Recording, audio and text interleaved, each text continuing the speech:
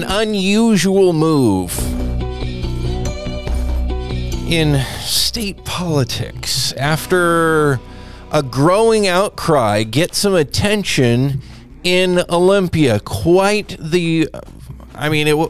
wasn't planned. It wasn't expected to be a protest per se, but it almost kind of came across that way. A demonstration, certainly, of farm workers in Olympia speaking out about the harm being caused by the state's new overtime law, the one that was supposed to help farm workers, but ended up, as predicted, by the way, on this program, ended up hurting workers, actually taking money out of their pockets.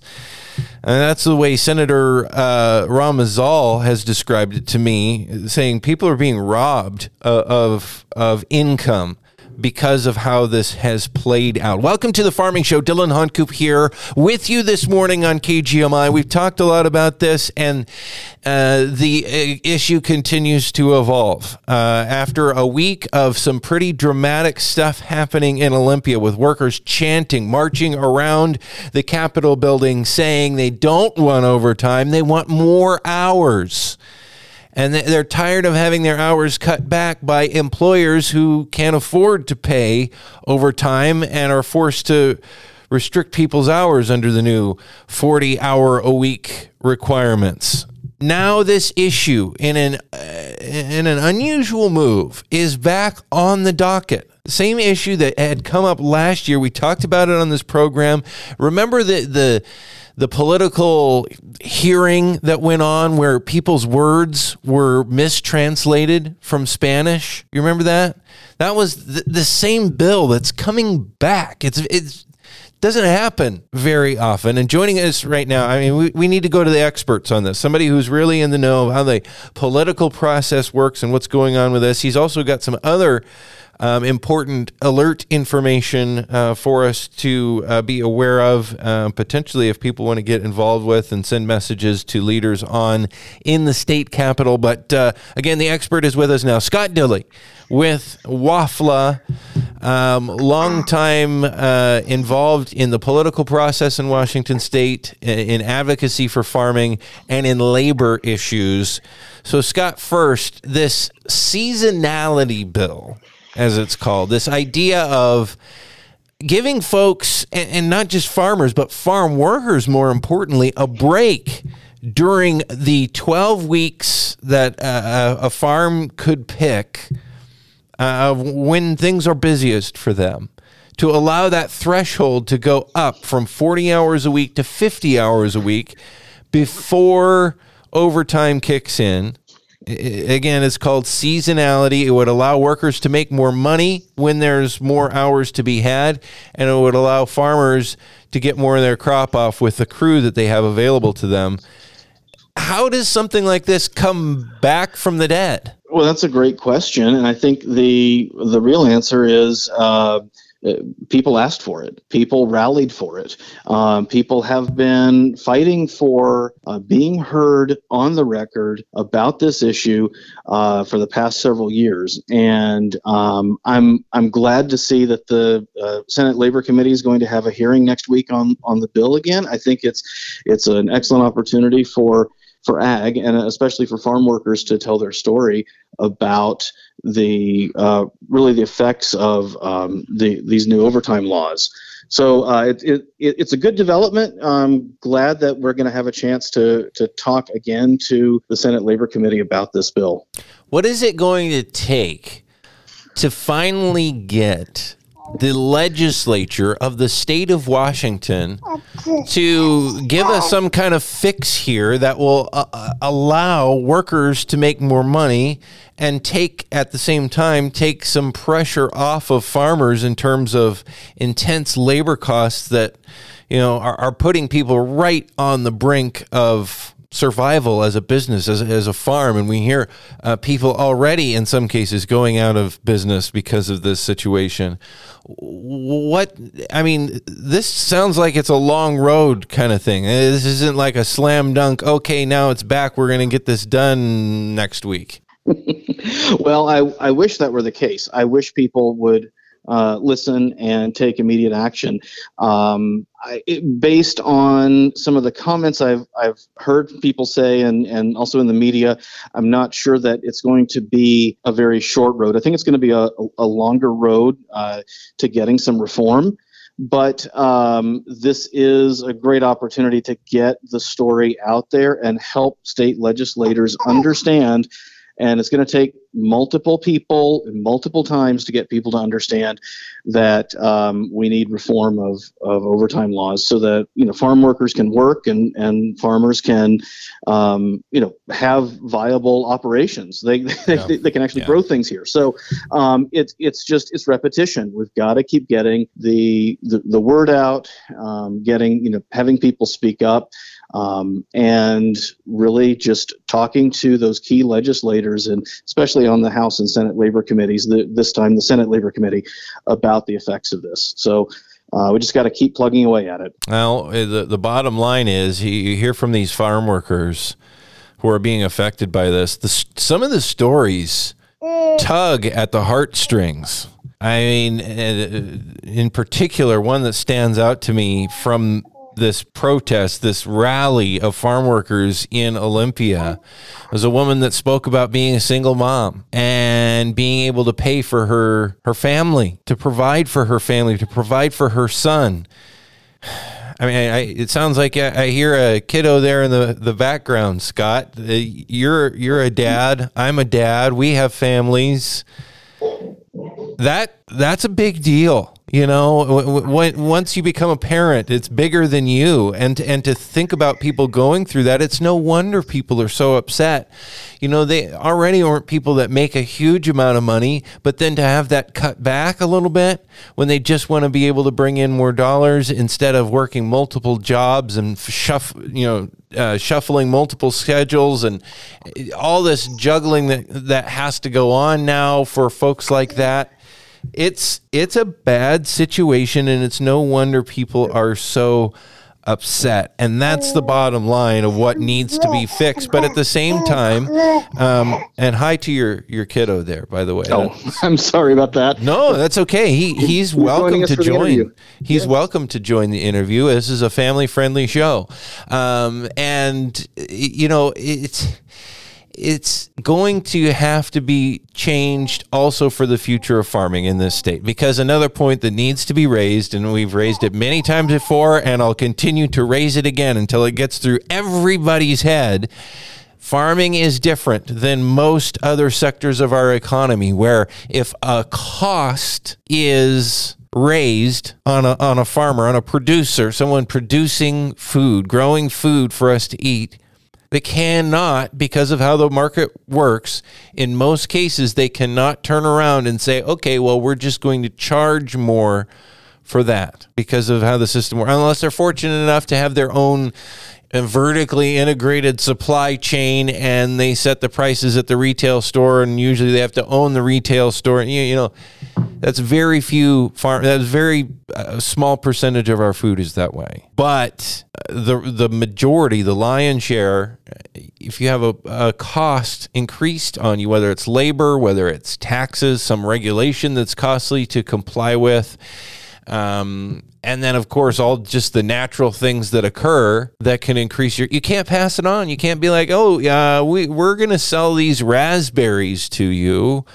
for, $2.23 a pound because, our costs have gone way up. So that's just what the price is. Good luck. Unless somehow the price of red raspberries doesn't usually go that high at this point for the grower, for the field price. I mean, that's a freakishly high price at this point, even though who knows with inflation in coming years. If the market goes that high, it goes that high. If it doesn't, it doesn't. And people need to recognize a comparison that was made recently was construction. If minimum wage or overtime laws or something like that, fairly direct parallel to farming, if a cost like that goes up, the parallel breaks down in that the construction company can increase what they charge for the product that they provide. And if it's something like a minimum wage or a government required wage thing, or a lot of different things required by the government, it's going to be required of probably everybody, and probably everybody's prices are going to go up the same. And that's how it works. It just doesn't work. Is there any parallel to that is farming truly alone in that status? Yeah, and that's the thing with agriculture, right? I mean, it's based on nature, and there's just isn't a good way to control the outcomes. We can try as we might, but it's seasonal. We deal with natural forces, with climate, other things like that, and so everything in agriculture is variable, and that includes labor, it includes harvest season, it includes planting, whatever's going on. And, farmers need that flexibility, like what's envisioned under 5476, this, seasonality bill. Workers want that too. They know the nature of agriculture and how the agriculture is not it's not retail, it's not manufacturing. It's not like you can just have a set schedule and everything works according to that schedule. Oftentimes we're told what the schedule is going to be by nature, or we're told what the price is. And farm workers understand that, farmers understand that. It's just that, in recent years, it's been, for instance, members of the Washington Supreme Court or certain members of the state legislature who still don't seem to understand the very basic underlying nature of agriculture and how it is just so different. Right? You can't just turn off the crops and then turn them back on when it's convenient, right? Yeah. It doesn't make you can do that. If fruit is ripe, is ripe, you can't say, well, hey, it's Friday at 4:30. We're going to wrap up here at 5:00 because that's our 40 hours for the week. Yeah, good luck if you could actually make it Friday on 40 hours. But that aside, in this ridiculous hypothetical that I'm weaving here, we'll just get to rest on Monday. No, it'll be rotten, and then not only will it rot and mold, it will ruin the next crop that you would be picking on Monday anyway, because you didn't clean the old stuff off the bush, and the problem would compound from there. I mean, people don't understand. You cannot skip anything. You can't shut it down and wait. You're exactly right. And by the way, this is the Farming Show here on KGMI. I'm Dillon Honcoop. I keep referring to raspberries because I grew up on a red raspberry farm here in Whatcom County. And Scott Dilley is with us. He's down south in the Olympia area, very involved in the political process, advocating for agriculture. He is communications director at wafla, which is a farm labor organization here in Washington State. Before we run out of time, Scott, you do have a labor alert, not only to let people know about this hearing that we've just been talking about, this kind of surprising turn in the political process, that some life being breathed back into the effort to have some kind of change with this overtime situation to help farm workers and to help farmers in the way that many other states have already eased that burden. But beyond that, in terms of regulation, and I keep alluding to it, there is another potential regulation that is up for discussion that's a little problematic, particularly for farms that have guest workers and use the federal H-2A guest worker program. What's the deal? It sounds like the state just wants to know every single possible thing about them and kind of snoop a bit on those farms that do that. Well, it's a little more complicated than that, but that's certainly a topic of discussion. The bill that we're talking about here is a bill that is in both chambers, both the House and the Senate. It's House Bill 2226. And Senate Bill 5996. The House bill was sponsored by Representative Ortiz Self, and the Senate bill by Senator Saldana. And they're the same bill. And what the bill does is it does several things, right? One of them is it requires the state employment security department through its Ag and Seasonal Workforce Services Office. And that's the office that was created a few years ago to kind of oversee the H-2A program in the state. The bill would require them to record more information about farmers and farm workers when they go out and do these field checks and field visits. So, folks from the Employment Security Department do go out to farms and do educational presentations to H-2A workers. Well, this bill would want them to record the whereabouts of workers and housing and things like that. But go ahead. Isn't all this information already collected by the government, because this is a program that people have to be applied for and recorded and their whereabouts known and all of these things to be a part of the guest worker program in the first place? Exactly. And so that's the thing here. When you apply for H-2A, you have to put down your housing sites, and you have to, specify the number of workers and things like that. So this is really information that is already available because the H-2A program, with that, you have to work through the Employment Security Department and the Department of Labor and several other federal agencies and even state agencies on different compliance issues. And so it's not like that section of the bill is even necessary. And then there's another section of the bill that deals with prevailing wages. So right now, the Employment Security Department does an employer survey and an employee survey each year to help determine the prevailing practices and the prevailing wages that are paid to farm workers. So they ask employers how much they paid their workers, per commodity, even breaking it down into what variety of apple or cherry or things like that. Yeah. And then they ask employees. Well, that's all well and good, but it has to be a valid survey. And then that is submitted to Department of Labor, and they look at that and make some determinations regarding the H-2A program from that. But they look only at the employer survey, not at the employee survey. That's the way the federal regulations are written. So this bill in question in the state legislature would direct the Employment Security Department to do even more surveying of employees and finding out even more information about employees and wages, to the tune of raising, remember, they already do this survey, but they want to interview more people and provide incentives for them to respond.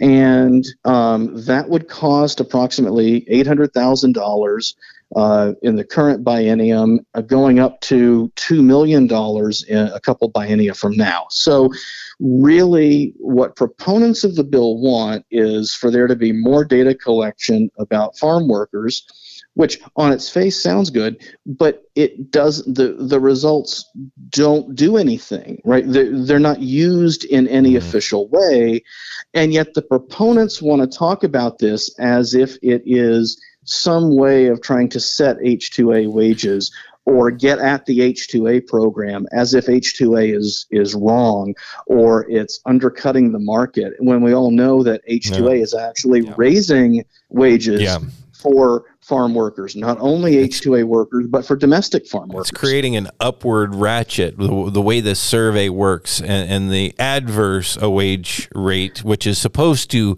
be higher than the prevailing wage to make up for this difference, to make sure that the program isn't too cheap or being used as a tool to exploit or whatever the accusations are. And then that becomes the next year the de facto minimum, and so that drives the adverse. Then that it has by default needs to be higher, drives that higher. It's this leapfrog of wages going up and up and up and up, much faster than the rate of inflation. And we're just about out of time. So what's your word to folks on this?